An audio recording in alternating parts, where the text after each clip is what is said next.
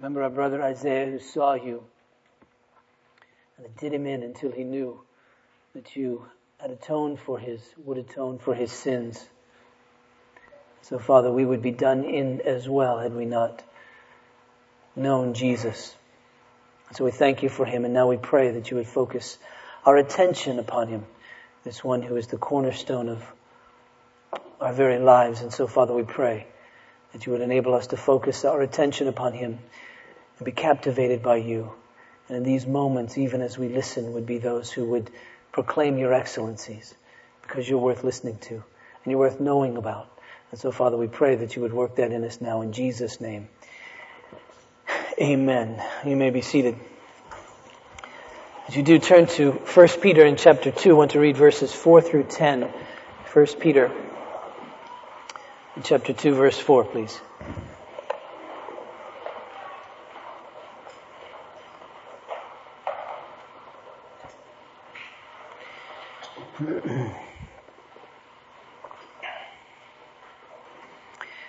Hear the word of God. As you come to him, a living stone rejected by men, but in the sight of God chosen and precious. You yourselves, like living stones, are being built up as a spiritual house to be a holy priesthood, to offer sacrifices acceptable to God through Jesus Christ. For it stands in Scripture, behold, I am laying in Zion a stone, a cornerstone chosen and precious. And whoever believes in him will not be put to shame. So the honor is for you who believe. But for those who do not believe, the stone that the builders rejected has become the cornerstone, and a stone of stumbling and a rock of offense. They stumble because they disobey the word, as they were destined to. But you are a chosen race, a royal priesthood, a holy nation, a people for his own possession, that you may proclaim the excellencies of him who called you out of darkness into his marvelous light. Once you were not a people, but now you are God's people. Once you had not received mercy, but now you have received mercy. This is a big picture passage. It gives us a great look at God and what he's doing in history, most especially in redemptive history. And it gives us a great look, a big look at who we are as his people. We see, for instance, that it's God who's doing something. What he's doing is he is calling for himself a people who will proclaim his excellencies, or as some of you may have in your versions, declare his praises. So God desires for himself a people who will declare his praises, who will proclaim his excellencies. And because he desires it, he'll get it. And thus he's calling for himself a people who will do just that, who will proclaim his excellencies. And of course, it's God who's doing it. And God is the one who is calling us out. He is the one, the scripture says in verse 1 of 1 Peter, who has chosen us, called us out, elected us, called us to declare his praises, to proclaim his excellencies. He's the very one who has chosen the Lord Jesus. Of course, when we say chosen the Lord Jesus, we realize Father, Son, and Holy Spirit, God, and Jesus volunteered for this duty, but yet it was the Father's plan, and he sent the Lord Jesus to be this one who would be the cornerstone, precious, that is the most important building block, the key building block in all of this. The very stone that if it's off just a bit, then nothing else in the building fits. It's the very stone that holds everything together and keeps it square, keeps it right. He's chosen the Lord Jesus to be this very cornerstone, sent him.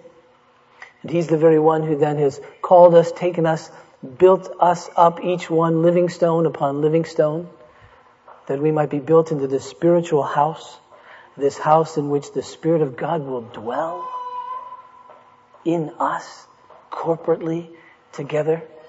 He says that we are a royal priesthood. That is, we're a priestly people, a people who have access to God. As a priest would have access to God, that's all of us, a royal priesthood. We're a priesthood under the declaration of God himself. So it's a real priesthood. It's true.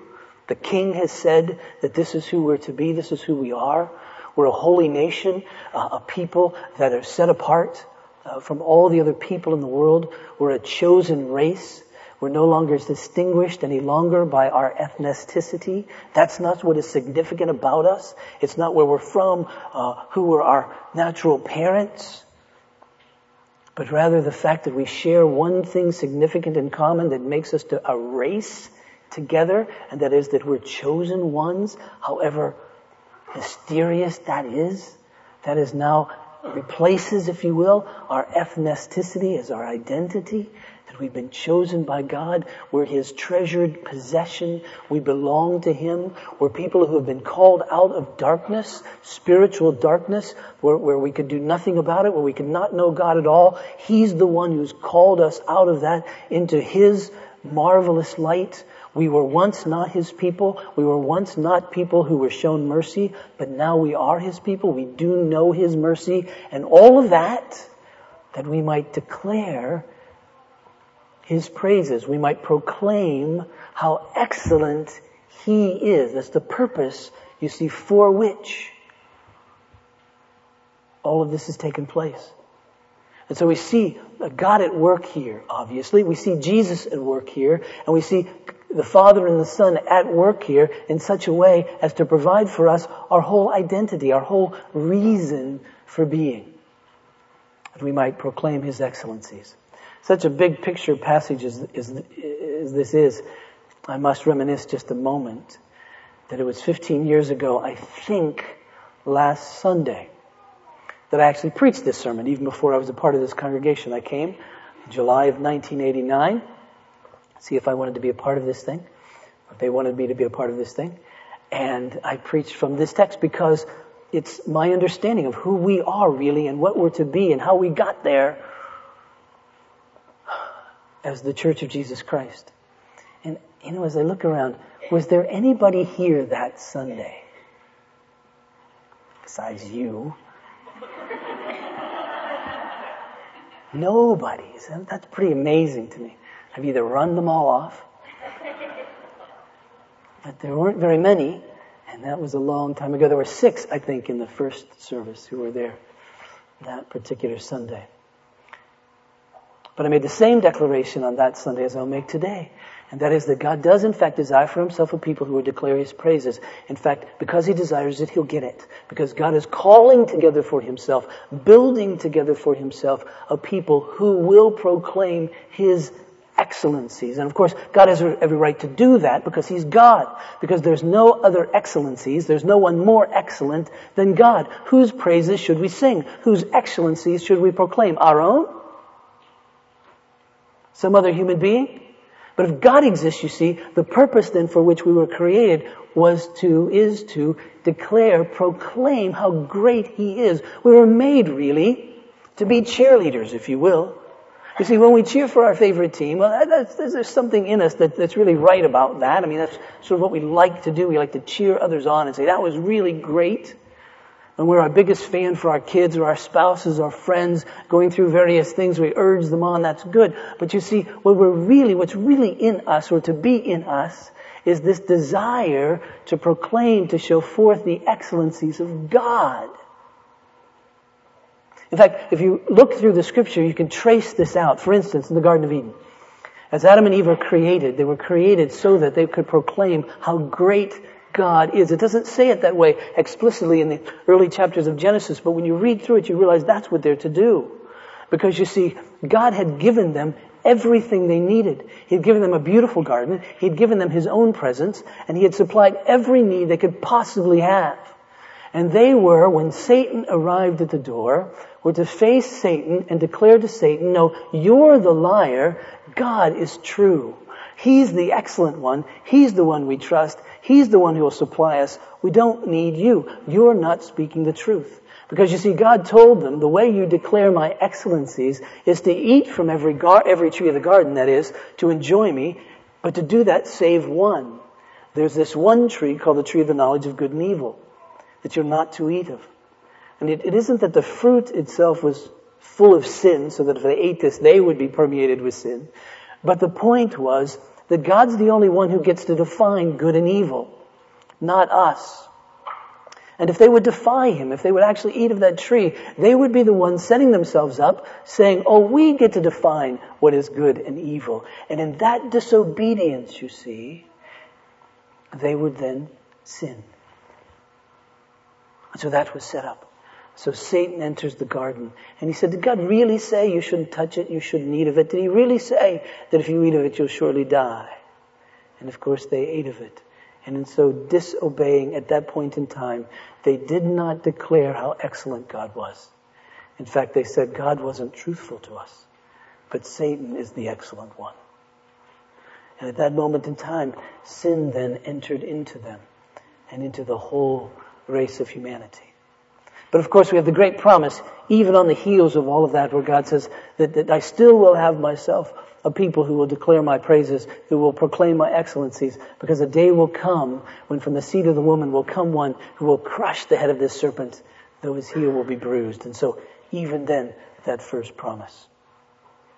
But sin did permeate human beings to such a degree that the scripture tells us soon after that the thoughts and inclinations of the hearts of human beings were evil continuously. That they did not desire to glorify, to serve, to obey God, to proclaim how excellent He was with their lives, but rather to follow their own way. And so God was to bring judgment then upon the earth. And He found this one family, this one man particularly, and then saved his family. This one man, Noah, found favor in the eyes of God. And you know the story. God judged the earth through the flood. He saved Noah and his family by instructing him to build the ark and putting himself and various animals in it and so forth and so on. But even as Noah and his family left the ark, still they would sin. There was not a people who would proclaim the excellencies of God. In fact, even after that situation, things went downhill because a tower was being then constructed by the human beings on the earth. A tower was being constructed not to declare God's excellencies, but to build a name for themselves. That human beings were saying, look how great we are. We can build a tower that reaches up to the heavens. And God destroyed the tower, judged them, scattered the people. Still, there wasn't a people on the face of the earth who would proclaim the excellencies of God. And God came upon this man named Abraham, who would become Abraham. And to him He began to make promises. For instance, in Genesis, in chapter 12, as God comes to Abraham, He says this, go from your country and your kindred and your father's house to the land that I will show you. And I will make of you a great nation. And I will bless you and make your name great so that you will be a blessing. I will bless those who bless you, and him who dishonors you I will curse. And in you all the families of the earth shall be blessed. We get this sense of great blessing upon a group of people. And then in chapter 15 of Genesis, the Lord comes to Abraham again in a vision and He says, fear not, Abraham, I am your shield. Your reward shall be very great. But Abraham said, O Lord God, what will you give me? For I continue childless, and the heir of my house is Eliezer of Damascus. And Abraham said, behold, you have given me no offspring, and a member of my household will be my heir. And behold, the word of the Lord came to him. This man shall not be your heir. Your very own son shall be your heir. And he brought him outside and said, look toward heaven and number the stars, if you're able to number them. And he said to him, so shall your offspring be. And he believed the Lord, and He counted it to him as righteousness. So God takes Abraham and He says, look at all the stars. You can't even count them. That's the way your descendants will be, your offspring will be. So we get this sense that there's going to be this great number of people who proclaim the excellencies of God, who will declare His praises. And you know the story, Isaac was born, then Jacob. Jacob had 12 sons. A famine came to the land. And thus the sons of Jacob had to move to Egypt where there was food. And you remember that the sons of Jacob and their families grew and grew and grew, so much so that the Egyptians became afraid of the Hebrews who were there. And so they enslaved them for 400 years. And during that period of time, in an escalating kind of fashion, the people began to cry out to God. And He delivered them, you remember the whole Moses thing. And He brought them out of Egypt. And He took them to a mountain, to Mount Sinai. And there He gave them the law, and He made them a nation. And notice what He says to them. This is in Exodus in chapter 19 and verse 5. And listen to see if this doesn't sound familiar, something we just heard from Peter. He says, now therefore, if you will indeed obey my voice and keep my covenant, you shall be my treasured possession among all peoples, for all the earth is mine, and you shall be to me a kingdom of priests and a holy nation. These are the words that you shall speak to the people of Israel. So you get this sense, all right, he's starting this whole thing. He's starting this thing where there will be a people who will be his own. There will be a people who will be a nation, a kingdom of priests, a holy nation. And you get this sense, the reason for which they're coming together is to declare the praises of God, to proclaim His excellencies. But we know the story. We know they didn't do that. We know they lived in unfaithfulness and faithfulness and unfaithfulness and faithfulness and so forth and so on throughout their history, primarily unfaithfulness. In fact, even an increasing unfaithfulness in God. Not to proclaim His excellencies, but rather to go their own way. In fact, it got to a point where Isaiah the prophet notes this. This is Isaiah chapter 28 and verse 14. Where Isaiah says, "Therefore, hear the word of the Lord, you scoffers, who rule this people in Jerusalem. Because you have said, we have made a covenant with death, and with Sheol we have an agreement. With the overwhelming whip passes through, it will not come to us. For we have made lies our refuge, and in falsehood we have taken shelter." What was happening there was that the Assyrians, the bad guys, the Assyrians were coming against the Israelites. Rather than trust God, the Israelites made a pact with the Egyptians. And so they made a covenant, as they would say, with death and with Sheol. And the covenant was this: we don't have to worry about that because this other nation, Egypt, will protect us. And so rather than going to God for protection, they went to a foreign nation. They went to another nation and made a covenant there. And so that's taking place here, even amongst these people, that God says, you'll be mine, you'll be my treasured possession, you'll be a kingdom of priests, you'll be a holy nation. But yet they weren't. Verse 16, "Therefore, thus says the Lord God." Notice that this doesn't sound familiar. "Behold, I am the one who has laid as a foundation in Zion a stone, a tested stone, a precious cornerstone of a sure foundation. Whoever believes will not be in haste." In other words, God's saying, listen, I'm going to put the anchor where I want it. I'm going to put the cornerstone where I want it. If you trust in me, you won't be in haste. That means there won't be any reason for you to flee. You can't be disappointed. I will protect you. I will keep you safe. Trust me. Because I'm putting this cornerstone right where you need it. But still, of course, they didn't trust Him. In fact, it got to such a point that He had to illustrate this in a very dramatic, and I think probably, at least for this particular prophet, humanly speaking, painful way. And it was the prophet Hosea. You might remember his life. He was called by God to marry a woman named Gomer, which probably doesn't sound so pleasant right off the start. I suppose he's thinking, I'll never be able to buy a necklace that says Gomer. They just don't sell them. So he marries this woman. I shouldn't do that. I know that's a very serious part of the sermon.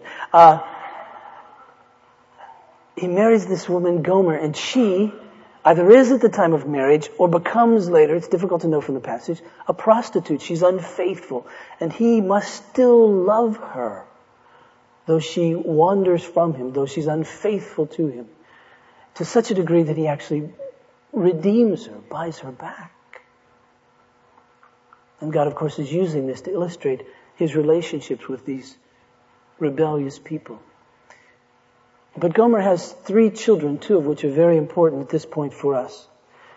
Because her second child, the daughter, is named Lo Ramah, which means, and this is the literal translation, this isn't what you'd cross-stitch and put over her bed. But what that word means, what her name means is this: one for whom there is no natural affection.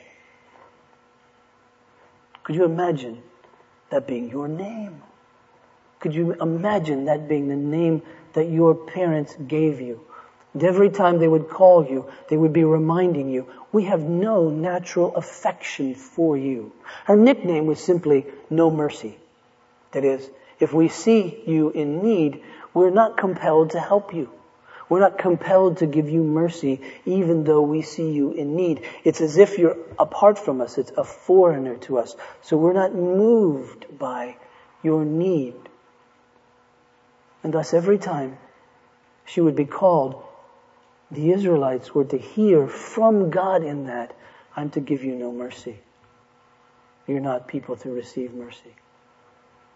And then a third child, a son, named Lo Ami, which means no kin of mine. It's as if you're a child of unfaithfulness, a child of adultery. It's as if you're not my child. So every time this child would be called, it would be communicating, you're not my people. That would be the nickname, not my people. But then God in His graciousness in speaking to the Israelites says this in chapter 2 of Hosea in verse 23. He says, and I will have mercy on no mercy. And I will say to not my people, you are my people. And he shall say, you are my God. In other words, there's a day coming. And when this day comes, you see, it will be a time when mercy will be given to one who didn't know mercy before. When saying you're not, making you my people will happen when before you weren't my people. And so there you have it. And there's a sense in which God is saying to the Israelites, I'm going to call together to me a people who don't know my mercy now and who aren't my people now. Thus I'm going to include in all of this the Gentiles. Because I will have for myself a people who will declare my praises, a people who will proclaim my excellencies. Well, then Jesus comes on the scene. And of course, as Jesus comes on the scene, we know that He is the chosen one of God. The Scripture says He is the one in whom the Father is well pleased. In fact, Jesus tells a parable about Himself. You can find it if you wish in Matthew in chapter 22. Unless it's chapter 21. Matthew 21, beginning with verse 33. And I'll just paraphrase this parable. You've probably heard it. It's a parable about a master who has a vineyard, and he builds this vineyard up, and in building this vineyard up, he builds a wine press, and he leaves his servants there to take care of this vineyard while he goes away. Well, in his absence, as sort of an absentee landlord at this point, he sends servants back in order to collect his rent, to collect what's due him as the owner.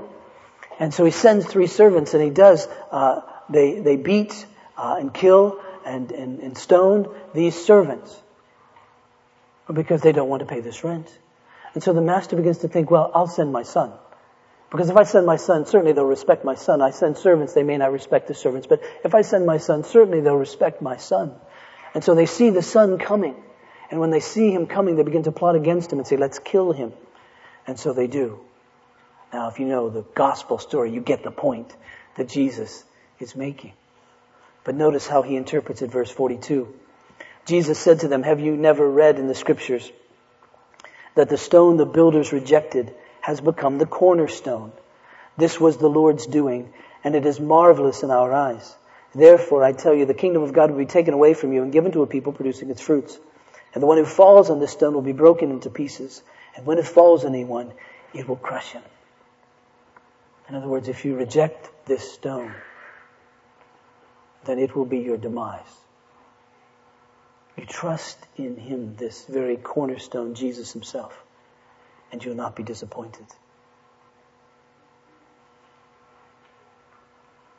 Peter must have been so taken by this that when he was preaching early on in the church, right after they had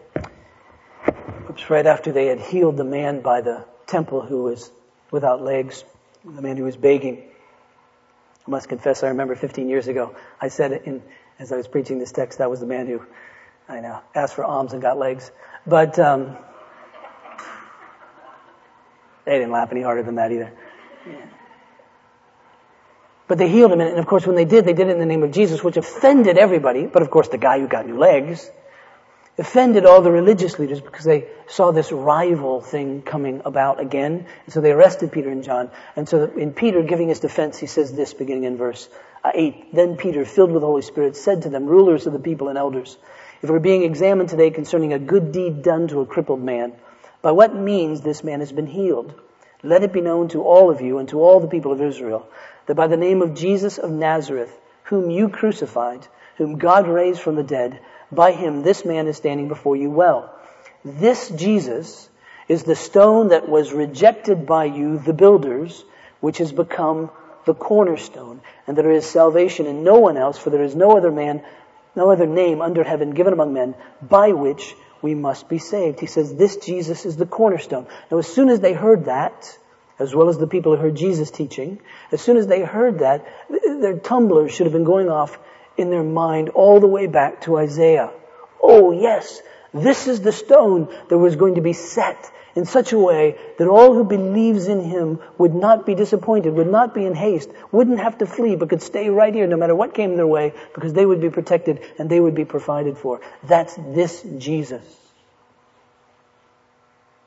And it's as if he's saying it's going to take this cornerstone and then build from it this great spiritual house, this great temple. See, the cornerstone was the most precious of all the stones. It was very labor intensive to have a cornerstone. It had to be perfect.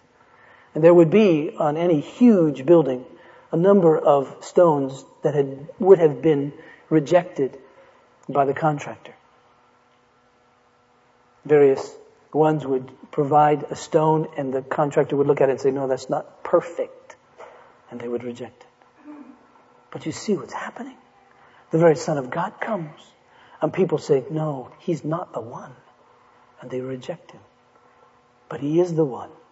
And God puts him, plants him, lays him, that we might come to him. That we might be drawn to him. That we might be called and attached and built from him, one upon the other, in the very dwelling place of God. Do you understand? That we're the fulfillment of all of that.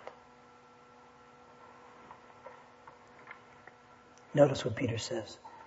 As you come to him, a living stone. Again, let the tumblers go in your mind. As you come to him, a living stone, rejected by men, but in the sight of God, chosen and precious. That's Jesus. You yourselves like living stones. That is, with his very spirit in you. Like him. Like living stones are being built up as a spiritual house to be a holy priesthood. To offer spiritual sacrifices acceptable to God through Jesus Christ. For it stands in Scripture, behold, I am laying in Zion a stone, a cornerstone, chosen and precious. And whoever believes in him will not be put to shame. So the honor is for you who believe, but for those who do not believe, the stone that the builders rejected has become the cornerstone, and a stone of stumbling and a rock of offense. They stumble because they disobey the word as they were destined to. See, God's in charge of this whole thing in some mysterious sense to us. That he's sovereign over it all. Those who come, those who don't. But you are a chosen race, a royal priesthood, a holy nation, a people for his own possession, that you may proclaim the excellencies of him who called you out of darkness into his marvelous light. Once you were not a people, but now you are God's people. Once you had not received mercy, but now you have received mercy. See, when I come to this point, as I did various times during the course of the week, I just had to stop and marvel and worship. It's amazing to me. This is us. All the way back to Isaiah. All the way back to Exodus. All the way back to Genesis. All the way back before the foundations of the world. And and I don't have words to even put to that. I don't even know what to say that could express anything about how this, at least for me, makes me feel. I think Christians should live with this sort of holy buzz all the time. Because of what God has done. And you see, here we begin to understand our vocation, that is, why we were saved, why we were created, why we were born again, why it is that God has called us to be His. And you see, with our very lives, we're to live in such a way as to proclaim how excellent He is. That's what we're to do, minute by minute, day by day, week by week, year by year, throughout the course of our lifetime. That's who we are. That's our identity. You see, this new identity comes all from God. He's the one who's chosen us. He's the one that's called us to be a chosen race. He's the one who's given us access to Him through the cornerstone, through our Lord Jesus. He's the one who's called us to Himself, given us access to Him through Jesus. He's the one who has made us to be His very own possession. We belong to Him. Once we weren't, now we are. It's His mercy by which we came to be His own possession. Once we weren't recipients of His mercy, and then He gave it to us when He called us to Himself. It's amazing to me that the God of the universe would be merciful to us. And He says, "You're my treasured possession." There's a great passage about the life of David. And it's a passage in the life of David where he's about to commission Solomon, his son, to build the temple and tell him what he's going to do and all of that. And they're sort of doing a fundraiser for the temple to have it built. And David, who's the king, essentially says, "I own everything. I'm the king. I could tax, I could get people to give stuff because really ultimately it all belongs to me as the king. But I'm going to give out of my treasured possession." Because you see, David had a stash. David had wealth that was just his, just to use at his own discretion as the king. He could use anybody else's, he could get any other wealth in the kingdom because he was the king, but he had this which was his own special treasured possession that he could use to delight himself. And God is saying, that's what you are to me. You're my treasured possession. As God, He owns everything. As God, everything is His. But do you understand that when He calls us His treasured possession, what He's saying to us is that you're my little stash of people. You're my ones that I've called just to delight me in this way. And the way that you delight me is to proclaim my excellencies. You're the ones who will know me. You're the ones who will be able to speak on my behalf. You'll be able to intercede for others even because you have access to me as this group of priests, all of you. And He says, that's who you now are. You say, well, how do we do that? How is it that we proclaim His excellencies? Well, quite frankly, first we need to know that He's excellent. First we need to have experienced the excellencies of God. And you see, for us to really be able to experience the excellencies of God, we really do have to acknowledge and come to grips with our own sin. And we talk about sin not to make people feel bad, but to make us understand who we are and what God has done. Because if there isn't that basic understanding of our own sinfulness, then God is not as excellent as He really is. When Isaiah saw the Lord high and lifted up, he saw the excellencies of God's holiness. And what that did was sent him to the ground. In fact, the scripture says that Isaiah said, I'm coming undone. Meaning that he felt like he was blowing up, that his body was not going to stay together. Because he saw this one who was a consuming fire. He saw this one in his perfect holiness. And that revealed to Isaiah, who otherwise was a pretty good guy. You know? He was a good guy. He was on his way to the temple anyway. Well respected. But he saw into, by reflection, his own heart. And he saw his sinfulness. He saw the excellencies of God's holiness and judgment. God's excellency, His holiness and justice.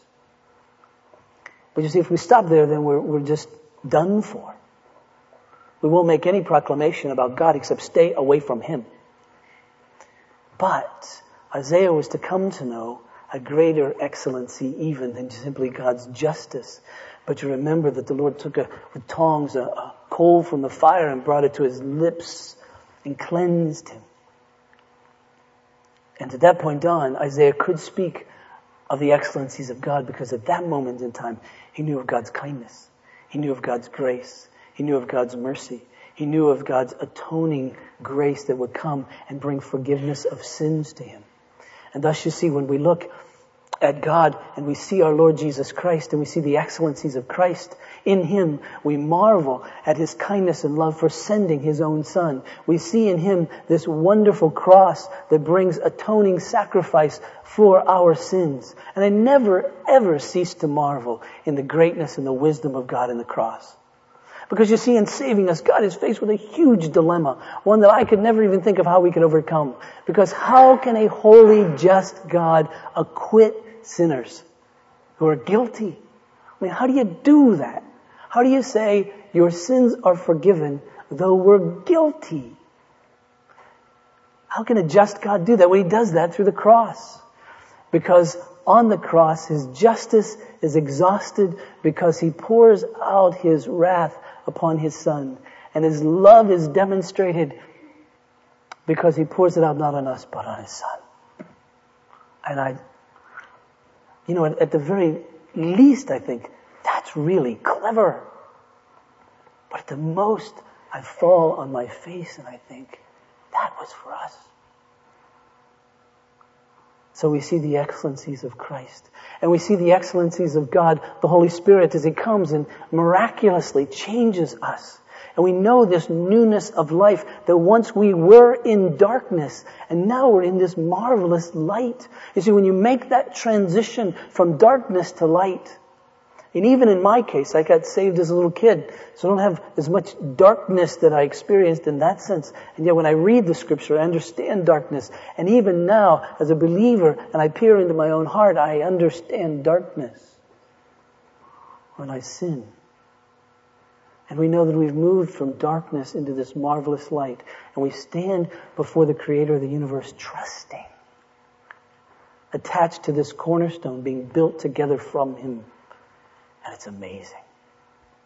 And see, in order to proclaim these excellencies, you must know that.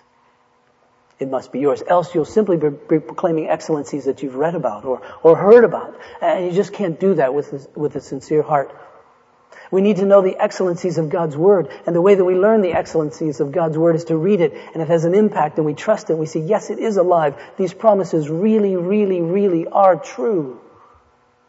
This week, my wonderful wife put verses together for our daughter who's at Camp Barnabas so that each day she can grab a hold of this passage, this verse. And we've been praying all week. Don't tell her this. We've been praying all week that those verses bring her life. That at the end of the week, at the end of this time, she can proclaim the excellencies of God's Word by saying, yes, that's true. That sustained me. It's alive. You see, and you can't do that unless you experience it. There's a hymn that we sing sometimes. It's called Tell Out My Soul. I sing it in my head when I'm on the treadmill. It's one of the things that gets me through. But over and over again, tell out my soul the greatness of the Lord. Tell out my soul the greatness of His Word. Tell out my soul the greatness of His mercies. And as I'm going through that hymn in my head, as I'm running along trying to stay alive, I'm praying really, God, let me know your greatness so I can tell it out. So that I don't have to speak from what I've read, but from what I know in my own heart, in my own life. God, let me know the greatness of your promises, the greatness of your word. Work that in me in such a way that when I talk about that, it isn't something I've read, but something I know.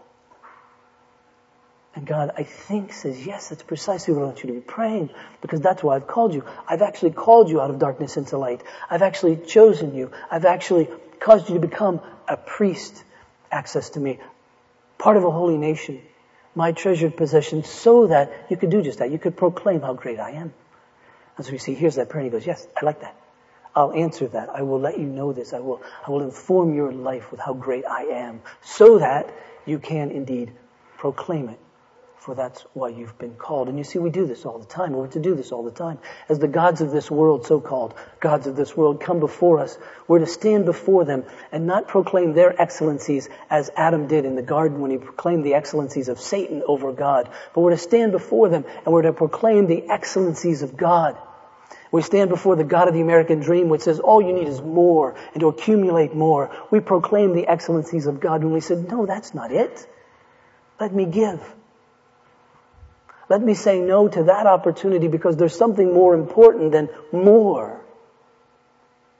So you see, we proclaim the excellencies of God. We say, no, I'm going to trust in Him.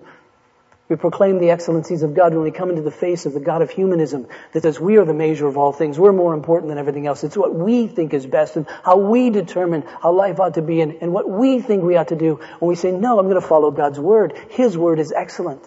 So don't tell me to divorce when God says no. Don't tell me to get an abortion when God says no. Don't tell me to lie when God says no. Even though it may feel right to do. No. I'll declare the excellencies of God when I stand in the face of universalism, which says everyone will be saved. And we say, no, there's only one name given to men in heaven and earth by which we must be saved. That's it. There's no other way. I don't care what makes sense to you. I don't care what you think this is the truth. Thus, I'm going to declare the excellencies of God when I trust in Him. We stand before the God of the moralist that says all you have to do is be a good person. When we say, yeah, that's right, but we're not good. And I see my own sin. And so I can't be a good person. I simply am not. Walk with me for the day and you'll agree with me. But I do need one who is good. And that one who is good is Jesus, this cornerstone, who's perfect, precious, chosen by God to represent me, to be my substitute, this Jesus. And I trust in Him. We declare the excellencies of God every time temptations come our way. We say, no, I'm not going to lie. I'm going to speak the truth because that proclaims how great God is, because this pleases Him and I will follow Him. When we have the temptation to envy, we say, no. I'm going to be content because God satisfies me. And thus I will proclaim His excellency in my contentment. When we're tempted to be angry, we say, no. I'm not going to take revenge. I'm going to be patient because that declares the excellencies of God, who is kind and patient to me. We declare the excellencies of God when we love each other, especially the least of these among us. We proclaim the excellencies of God and we show how great He is when we love others, when we participate in stuff that we do around here like Samaritan Saturdays and Love Lawrence Inc. and Focus and Camp Barnabas and missions trips and all kinds of things. We declare His excellencies when we go to Bible study and we open the Word of God and we put our hearts and minds there because we say, your Word is valuable and your excellencies are here in this. I will mind them with all of my strength because I know that here is life from God. So we declare His excellency when we listen to His word and we say there's no other word out there better than this. There's nothing else that can captivate my attention more than this. There's nothing else that I should follow other than this. We declare His excellencies when we worship. And we sit in here on a Sunday morning and we sing.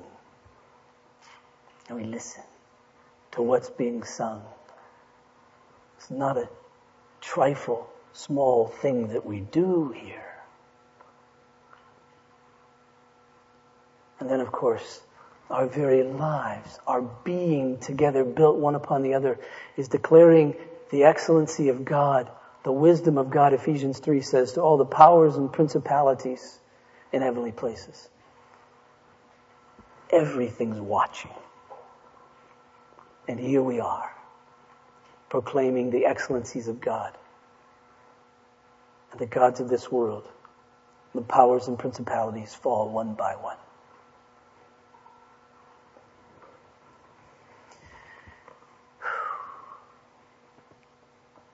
15 years ago, I asked this question of a group of people, none of whom are here. Because it was a small group of people. A group of people, I said, why is it that you think that God is calling you together to be a church? I could ask that question now, since that afternoon they hired me. I could ask that question more inclusively now, simply by saying, why is it, do you think, that God is calling us to be a church? And the answer to that question is this. I almost said simply this, but it isn't simply this. It's this. And we're to proclaim how great He is. There's no other reason for our existence. Let's pray. Father in heaven, I pray, God, You, the very one who've chosen our Lord Jesus Christ and laid him as the cornerstone, the one into whom we are joined and built from, one upon the other. Our Father, you, the very one who has called us to be of the race called chosen, a priesthood that is royal, a possession that is your treasure, ones who were in darkness now in light, ones who weren't your people but now are, ones who hadn't received mercy but now have, and all that so that we may declare how great you are. I pray that we would do that we would be people who know your excellencies, how great you are, your justice, your kindness, your love, your grace, your forgiveness, your holiness, your compassion. And that we know all of that through our Lord Jesus Christ, and thus to you, moment by moment, day by day, week by week, year by year, in every lifetime, that we may honestly, genuinely, from the heart, proclaim how great you are. And this we pray in Jesus' name. Amen. Please stand for the benediction. I remind you that elders are available to pray, so please take advantage of that. The response to the benediction is this one: Christ is our cornerstone. Hallelujah. Now, when you say that, what you're saying is that it's Jesus who's been established for us by God as the one and only sure and firm foundation. And it's in him that we believe, and we're thus never disappointed. And it's in him that we're built up together as the dwelling place of God. And it's through him that we offer this great sacrifice of praise. Christ is our cornerstone. Hallelujah. Please receive this as God's benediction. Now to him who is able to keep you from falling and present you blameless before his glorious presence, and that with great joy. To our only wise God and Savior Jesus Christ, to be glory, dominion, majesty, and power, both now and forevermore. And all God's people said, Christ is our cornerstone. Hallelujah.